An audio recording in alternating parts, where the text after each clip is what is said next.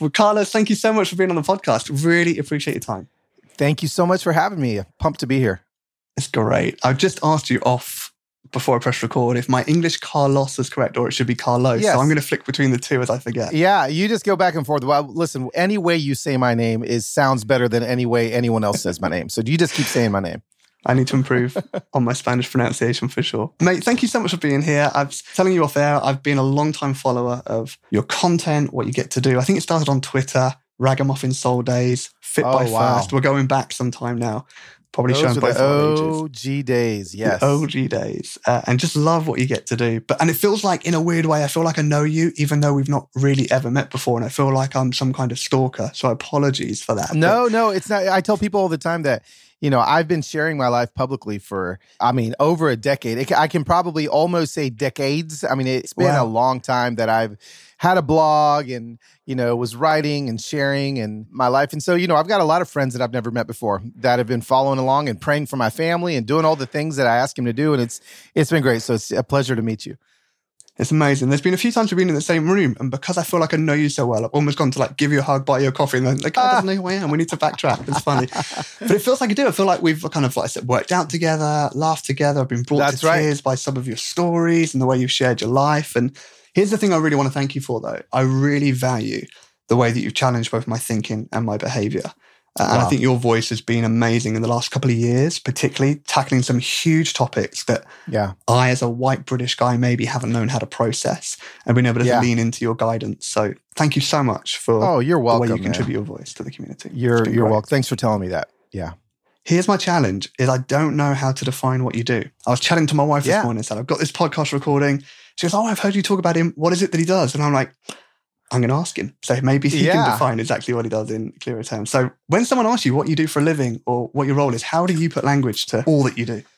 Yeah, that's difficult. It's one of the more difficult things I have to do every week when, if I'm sitting on an airplane and someone leans over and they're like, what do you do? I'm like, well, I raise hundreds of thousands of dollars on Venmo through Instagram for strangers. Like, how do you say that, right? Or, I guess at the end of the day, I do tell people I write books and then I talk about them. So I guess an author and a speaker is probably the main category you can place me in. But, to be honest with you, the last year and a half, I am writing a book right now, but I haven't released any books. And I've just been pretty much full-time trying to have hard conversations in a grace-filled way on various social channels. And Instagram is primarily the one. And so I would say in this season, you could maybe call me an Instagrammer or something, because that's where I'm spending a lot of my time trying to get people to think critically and trying to get people to think critically through the lens of the gospel, not critically for the sake of being right or wrong about certain issues, but just thinking, critically. And then, just trying to help people be better humans. I just feel like we need a little bit of a course correction as humanity over the last 2 years. And we've been bumped 1 degree off course as humanity. And that 1 degree may not feel like a big deal, but in 10 years, just 1 degree of a course change, you could end up hundreds of miles away from where you wanted to be. So, really trying to help people be better humans and step into the fullness of who God's created us to be. So there are so many topics that we could have picked for today's podcast. There it is. And we're going to talk about your book, Kill the Spider, in a moment. But what are some of those topics that you've lent into this year that you felt compelled to challenge people's thinking or help guide them in the way that they process? Well, coming from a worship leading background, that's what I did for the first 10 years of my ministry.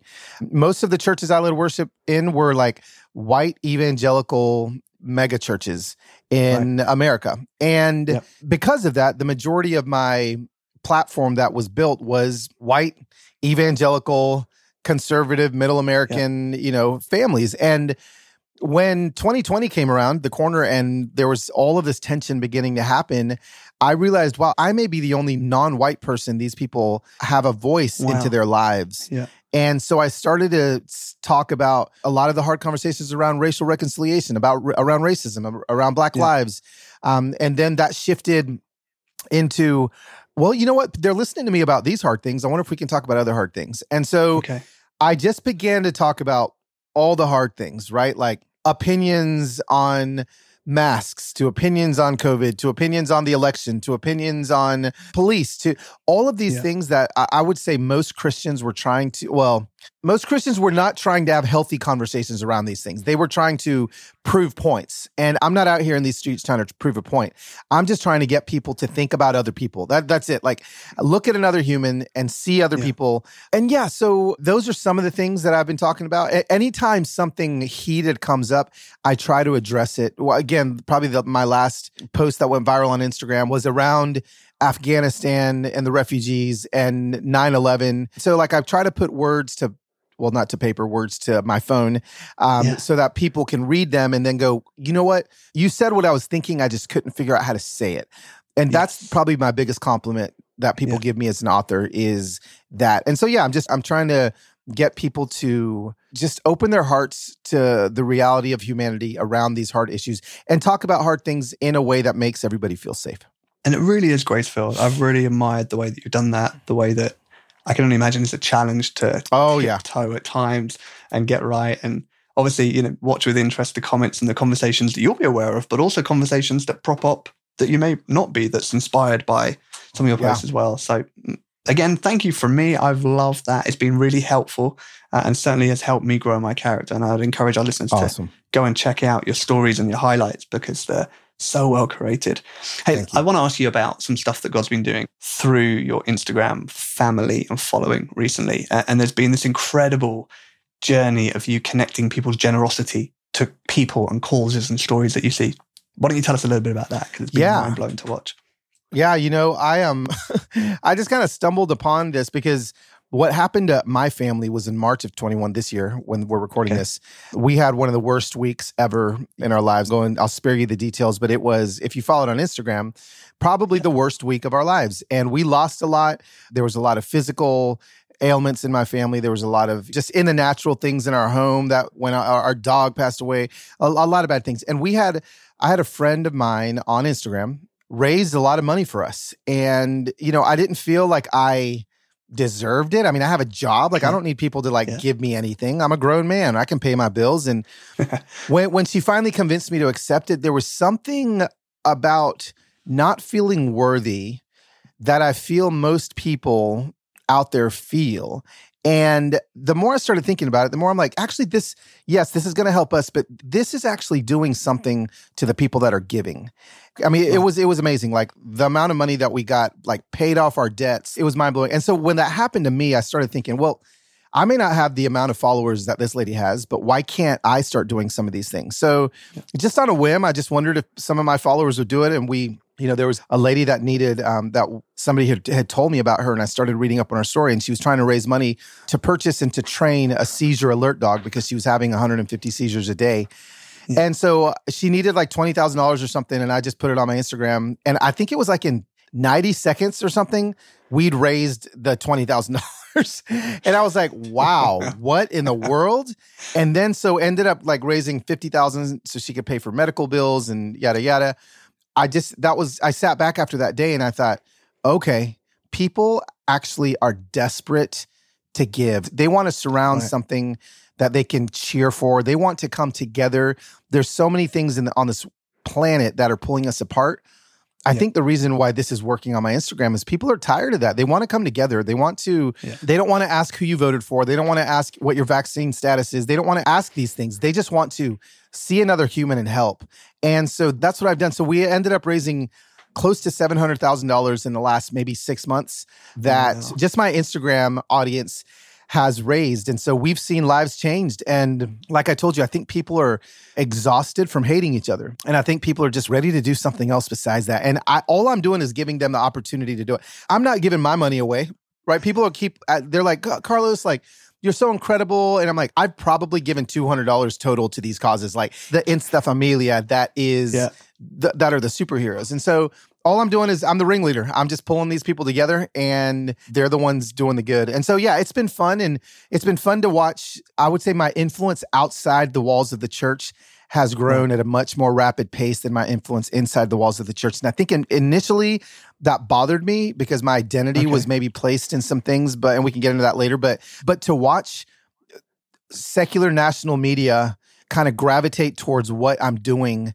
and allowing me to step in and be the hands and feet of Jesus. Maybe they don't know that's what I'm doing, but that's what I'm doing. has been something that I'm starting to really enjoy. So it's been fun, man. It's so restoring of hope in humanity when you see stuff like that play out and you get to watch it, and really emotional at times to see. But I think you're right. I think people want to love. They want to give. They just need a way that they can trust that it's connected well, and it's the story that they want to be able to hear the result of what they've done and how they've helped. And I think you've communicated on both sides so well. So this was driven home to me. I was September, I'm flying home from America. I've been out there with my family, and we go through Atlanta. So we fly from Orlando to Atlanta. We land a couple of gates away from Chick-fil-A. And I said to my kids, right, here's the moment Daddy's been telling you about. I'm going to introduce you to this Christian chicken that you've never tasted before. Yes. We go around the corner and we sit there. And as we're eating our chicken, I hear the piano playing from that same point that the piano player from one of your stories. I was like, oh my goodness. But what struck me is like, I never would have noticed there was a piano playing in the background if you hadn't drawn attention to the fact that you noticed there's a piano player being ignored by everybody in the background. Is that something new in your life that you're just becoming more aware and God's connecting you? Or has that always been part of who you are? Yeah, it definitely hasn't always been part of who I am. It took me not being seen enough times for me to realize, you know what? I now have the opportunity and the platform to be able to allow people to be seen in ways they've never been seen. And so I'm gonna use it. And so with that piano player and giving him a $10,000 tip, in 30 minutes, it wasn't about the money for Tony, because Tony actually has given almost all that money back away. Wow. But what it did was it restored his faith in humanity. It allowed him to be seen. And so I think it's a muscle that we all have to work out, continually exercise. I think that I talk about Instagram as the way that I'm spreading hope, but also Instagram could be also the most toxic place on the planet, where it's all about me. It's all about me. It's all about me. And so I'm living in this conundrum of trying to make sure that I'm walking this fine line of using the platform, not letting the platform use me. And honestly, seeing others more than I'm wanting people to see me. And when you see others and when you see the response of other people being seen, you just get addicted to it. And that's where I find myself. There's some workers, I'm assuming maybe some of them are here in America, undocumented, in my front yard right now, laying Google Fiber. And, I thought to myself when I woke up this morning, they're doing it all up and down the street. And they're just down there digging and just speaking Spanish to each other. I said, you know what? I just need them to be seen. So I cooked them like a big old hearty breakfast, pancakes this morning, took it out to them, and they were so happy. That didn't end up on my Instagram, but they were seen. And so again, it's just a muscle that I've worked out enough now to where that's what I want to do. And that's my first reaction. I love it. Well, that's not what we're here to talk about tonight. Oh, yeah. I wanted to get into it. It's so fascinating. I love that you said tonight, because it's this morning here and it's tonight for you. So that's brilliant. Well, do you know, I normally end up doing these podcasts after my kids go to bed, 8, 9, 10 o'clock at night. And it's worked out today that it's 5 p.m. So it's practically the morning for me and you. This is great. I love it. Hey, so let me take you to another airport journey of mine. I seem to live a lot of my life at airports at the moment. So July, I'm finishing a 3-week tour away from my kids, away from my family. I've been in the US for 3 weeks working. I'm getting ready to fly home. I'm sat at Austin Airport. And honestly, I've consumed all the television and all the movies on the flights recently, and I want to do something different. So I open up Audible and I come across Kill the Spider. And I've heard about the book. I've seen people talk about it, but I hadn't listened to it. So I spent a credit, downloaded the book and put it on. Flew to Washington, flew home, and then had one flight from London back. And it's the first time ever that I've gone from cover to cover, if I can say that on an audiobook, and listen to it other than the sleep in one take. And it was amazing. I think it put language to struggles that I'd had in my own life that I wasn't able to understand or process.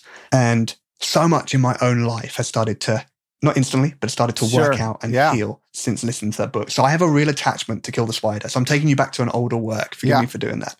I know it's not your newest book, and we'll talk about it in a moment, but they're really close cousins. Like they both go hand in hand. Cool. Yeah. Amazing. Well, I'm about to do that one next. Yeah. But as I finished the book, I messaged Monica and the team at Multitracks and said, we need to talk about this book for our listeners, because there's so much in there that I think is just going to continue to bring opportunity for our worship leaders to discover full health and work towards full wholeness. So let's start with the journey of the book, if that's all right. You defined 2 ministry moments that kind of changed the course of you as a character and you as your life. Do you want to tell us a little bit about how that book started and those moments in your life. Yeah, there's a lot of ministry moments, so you may want to be more specific as to which one we're talking about, because I'm really old, and so you talk about one where you're leading worship and you have like what you thought was a heart attack. Yes, absolutely. Yeah, so we can start with that one. I was a worship leader. I mean, that's what I've done. Yeah. Well, I can't really say the majority of my career now because I'm just getting old enough to where now the second half of my life is getting longer than the first half. But I was leading worship and had a panic attack. Okay. And I was at Sandals Church in Riverside, California as the worship pastor, was there for about 10 years. And, it came out of nowhere and knocked me off my feet and forced me to begin to pray in ways I'd never prayed before. And it was the beginning of a very dark season of trying to medicate my anxiety and trying to medicate things. And so that was, that was one of them. Well, I think that's the thing, isn't it? That struck me in this book. And I think that was the language that I was trying to find. I think for years, obviously the book uses metaphor around spiders and webs, and you talk around the whole idea of killing the spider. And I think for me, I'd never made the link. Yeah. Brilliantly as you put it, and as obvious as it sounds now, I'd never made the connection. And I think for years I'd been chasing webs. Yeah, and never really understood the role of the spider. Can you unpack that metaphor? Yeah, absolutely. Absolutely. So, I'll go back to that one ministry moment where things went crashing down anxiety-wise. I did everything I could in the natural, right? I started taking medicine, I exercised, I did all the things, but I only got about 60% better. And so what did I do to help me feel like I was getting the last 40%? Well, I began to medicate and I began to do things that were very destructive to my family and my friends. But, in the moment of medicating, it feels better to medicate than worry about what you're doing to the rest of your life. So spiral out of control, my life falls apart. And then I find myself in my therapist's office. And, my therapist is telling me, yeah, like if you don't figure this out, you're going to do this again to your family. So I called my dad because I'm like, Dad, you need to help me figure out how to fix these behaviors. And my dad basically told me a quick story where he ended up telling me that I needed to not clean the cobwebs, but I needed to kill the spider. And I was like, wow. And I knew that when he told me that, I'd been doing this whole thing wrong. So I went on this journey and ultimately ended up killing my spider. But to unpack that like a baseline statement for your listeners, please do. How I define a spider is an agreement that you've made with a lie. Now, we all have these spiders, right? We all have agreements we've made with lies. That's what we need to get to. But unfortunately, what most of us, especially a lot of Christians, end up doing is we go straight to the cobwebs because those are a lot easier to clean than the spider. And so if a spider's in agreement with a lie, I say a cobweb is a medicating behavior that brings comfort to the lie. So those things are going to be alcohol, pornography, gossip, overspending. I mean, anything that you can think of that is a behavior you want to change, that you can go down the self-help aisle at Barnes & Noble's and find your book that's going to give you 5 steps to help fix those things. Those are all cobwebs. And although cleaning the cobwebs, I think is necessary. Sometimes you don't want cobwebs sitting around. So I think those books are fine. Yeah. They're never going to give you true freedom. True freedom is finding the spider and killing the spider. So when my dad told me that, it changed my trajectory and I ended up killing my spider. Now I help people through my book and through some of my talks find and kill their own spiders. Carlos, are you prepared to go there? Are you prepared to unpack what some of those cobwebs were in your life that you were dealing with? The result that had on your family, your children, and your relationship with your wife? Yeah, absolutely. I had a lot. I would say that I used alcohol definitely as a medicator. I used it, and I was like, I'm just having a beer or two every night.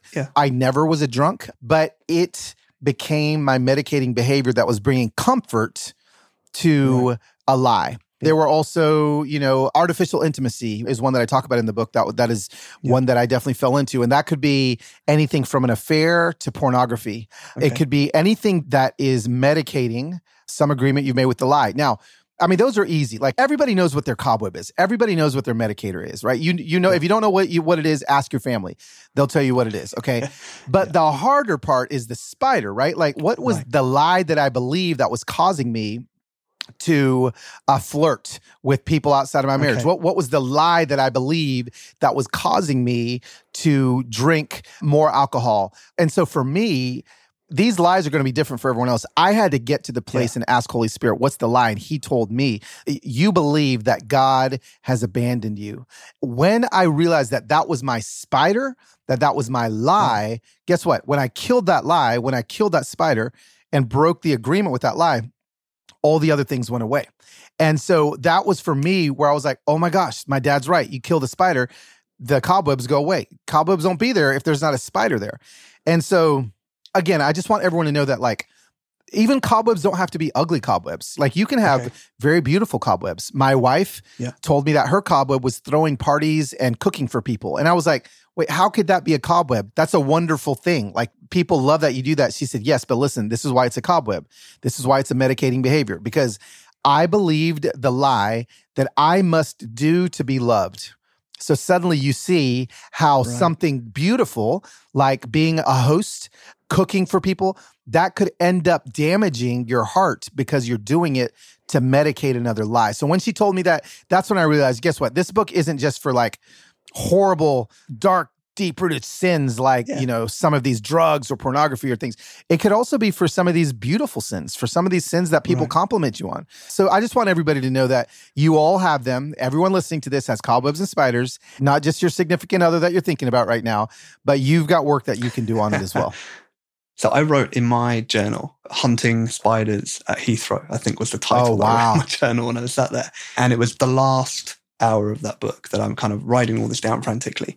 And that was the massive realization for me. I consider myself to be fairly on it, 40-year-old, working out what's going on in my life. And I'm like, oh my goodness, I've never made this connection between the cobwebs that I'm trying to get rid of and some that I feel like I have and some that are still there. And not all of them big, hairy, audacious, ugly ones, but like you said, but some that I know that aren't healthy.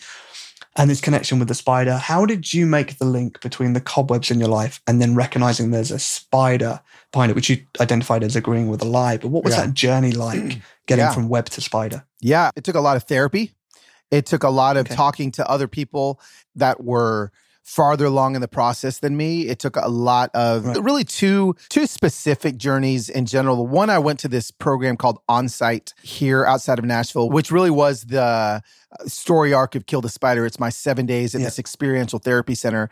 I'm a big believer in therapy. I'm a big believer that therapy can help you find your spider. Now, I think when I wrote Kill the Spider, and this is a plug for the next book, because I think that I felt like after I wrote Kill the Spider, or after I went to Onsite, that I had actually killed my spider.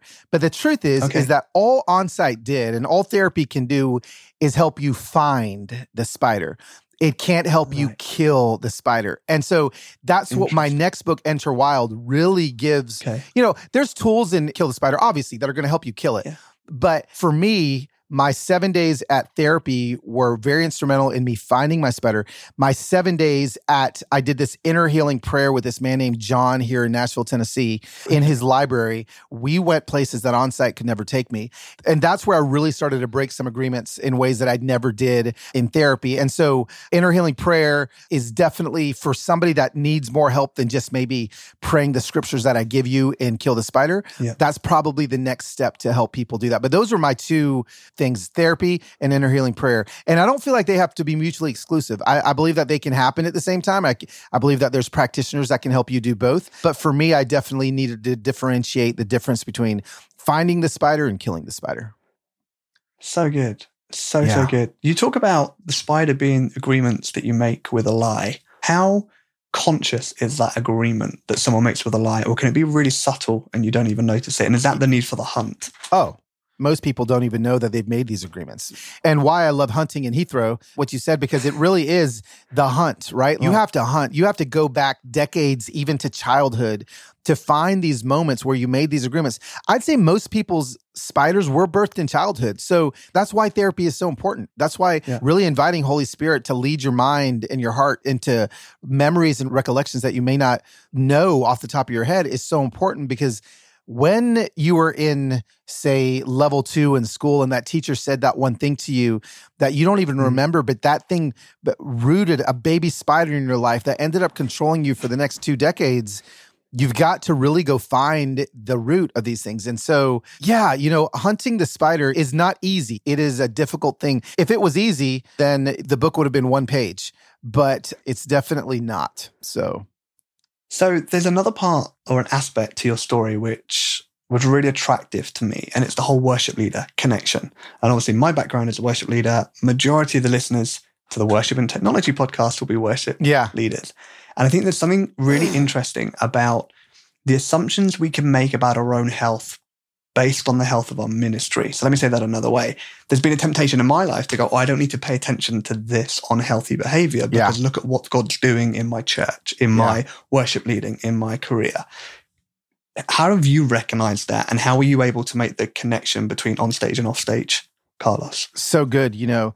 If you have a light shining on you so other people can see you, you are set up to birth spiders like every day. Okay. Like if that's your job, like, hey, I'm going to get up on a stage with a microphone that is going to amplify my voice, and I'm going to dress as nice as I can, and I'm going to sing, a bunch of songs that are going to make people feel incredible. And then I'm going to walk off stage, and no matter how humble I am, people are going to find me and tell me how incredible my voice sounded and how much I moved. You are set up. You are a spider birthing factory.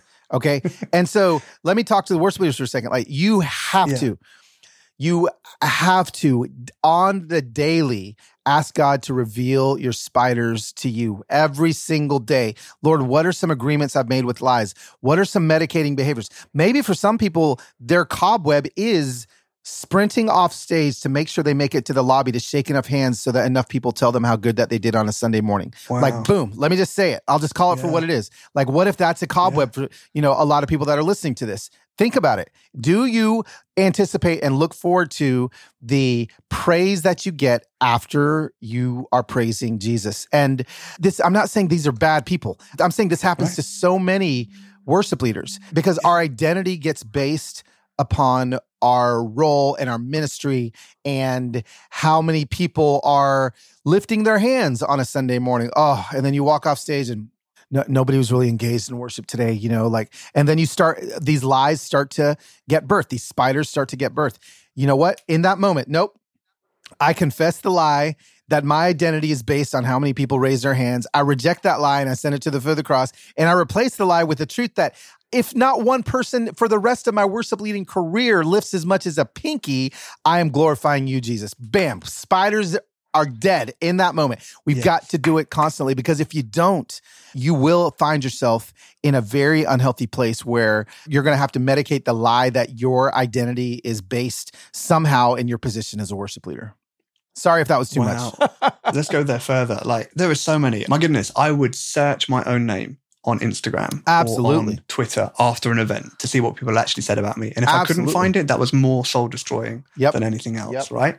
Yep. Or if they were talking about the other worship leader and they were pinging them more. I mean, come on. I'm right there with you. I've been doing all the same things, all of those things. So you mentioned 3 steps there in killing that spider. You said confess, reject, and replace. Yeah. Right? And you talk about this in the book. Yeah. Talk me a little bit about that process and if we don't get to enter wild, how we can take that lesson from Kill the Spider to addressing some of this. Yeah. And again, I mean, this is all enter wild. This is how I break agreements and how I enter war is with this skill set of, that's all biblical. You confess the lie. And I don't have the specific scripture in front of me, but scripture tells us to confess the lie with our mouths, right? Yeah, you confess the lie and then you reject the lie. You have to literally reject it. You have to say, in the name of Jesus, I reject the lie and I send the lie to the foot of the cross where I don't have to deal with it anymore. I send it and be very specific. Our words are very powerful. Secular psychologists will tell you our words, when you make agreements with things, like your words are so powerful. And when you break agreements, break them out loud. And then I think the biggest hole that a lot of Christians leave in this spider killing or hunting journey is they forget to replace the lie with God's truth. That's probably the most powerful part of the kill the spider moment is if you kill a spider and you leave a hole in your heart where that lie was and you don't fill it with God's truth, all you're going to do is fill it with another lie. And so, a lot of people are like, gosh, Carlos, I've tried to kill my spider. I confess the lie. I reject the lie. And that's it. And I'm like, no. It's going to come back. Like it's going to keep coming. You have to replace that with truth. So how do you do that? Yeah. You find in scripture, what are truths that are the antithesis of those lies? What are truths that speak against those lies? So say Even when we pray sometimes, while we're praying, we're making agreements with the enemy. It's crazy. People will pray like this: God, I am so anxious.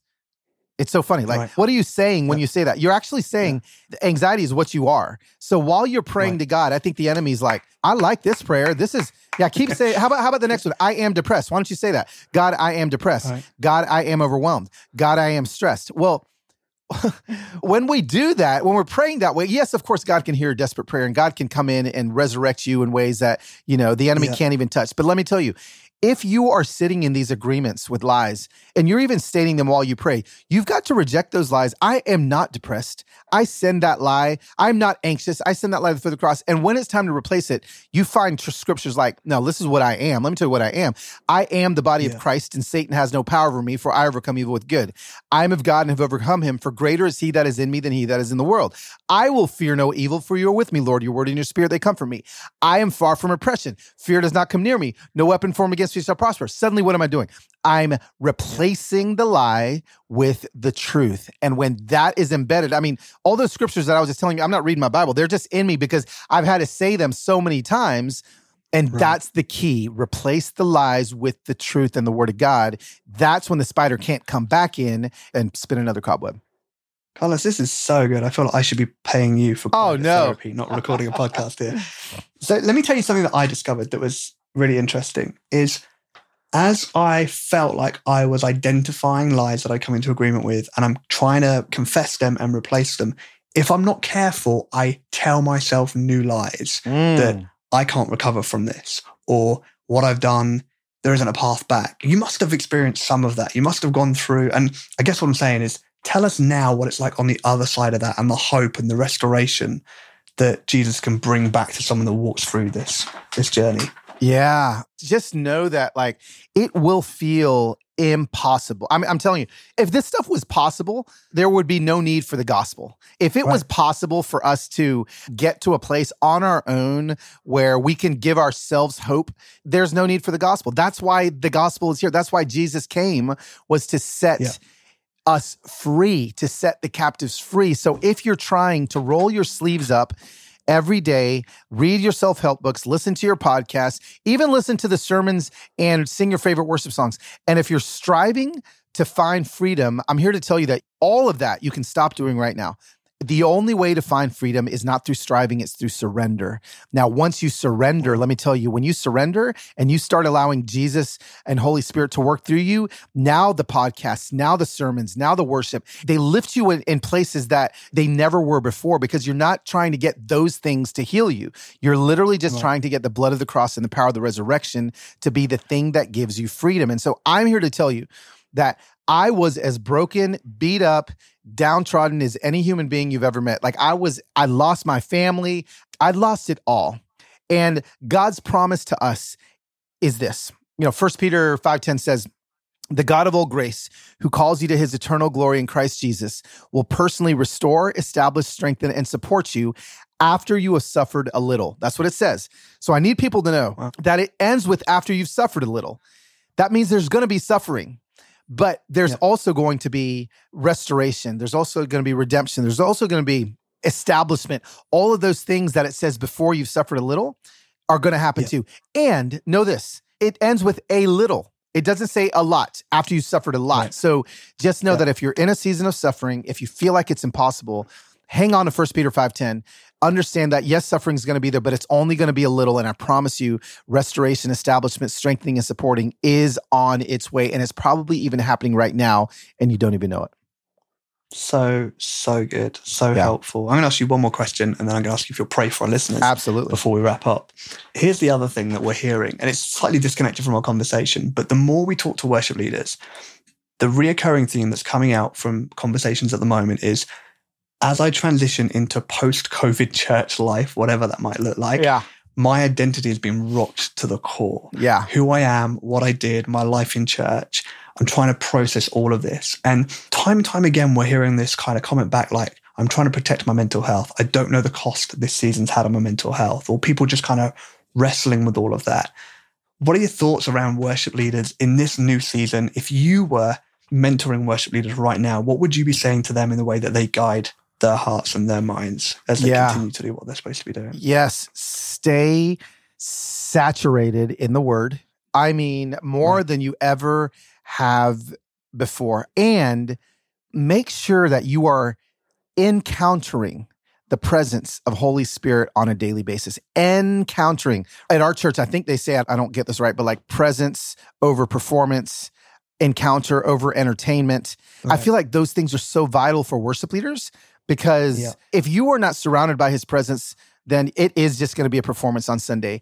If you are not encountering Holy Spirit on a daily basis, then it is just going to be entertainment on Sunday. And guess what? You will not be in ministry much longer. Your soul will rot and you'll go find something to medicate.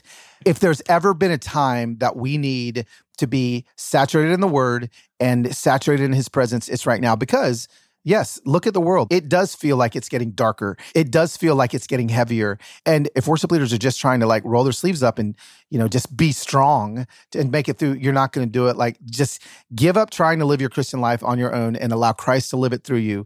And I feel like that's going to be the thing that's going to get you guys not only through this next season, but really to be the hands and feet of Jesus in a season where the church needs to be rising up way, way stronger than it is right now and not shying away from leading people to the truth of who Jesus is and the truth of the gospel. Carlos, thank you for your time. Thanks for today, tonight, this morning. Yeah. I'll hang out. So useful. I would genuinely encourage everybody.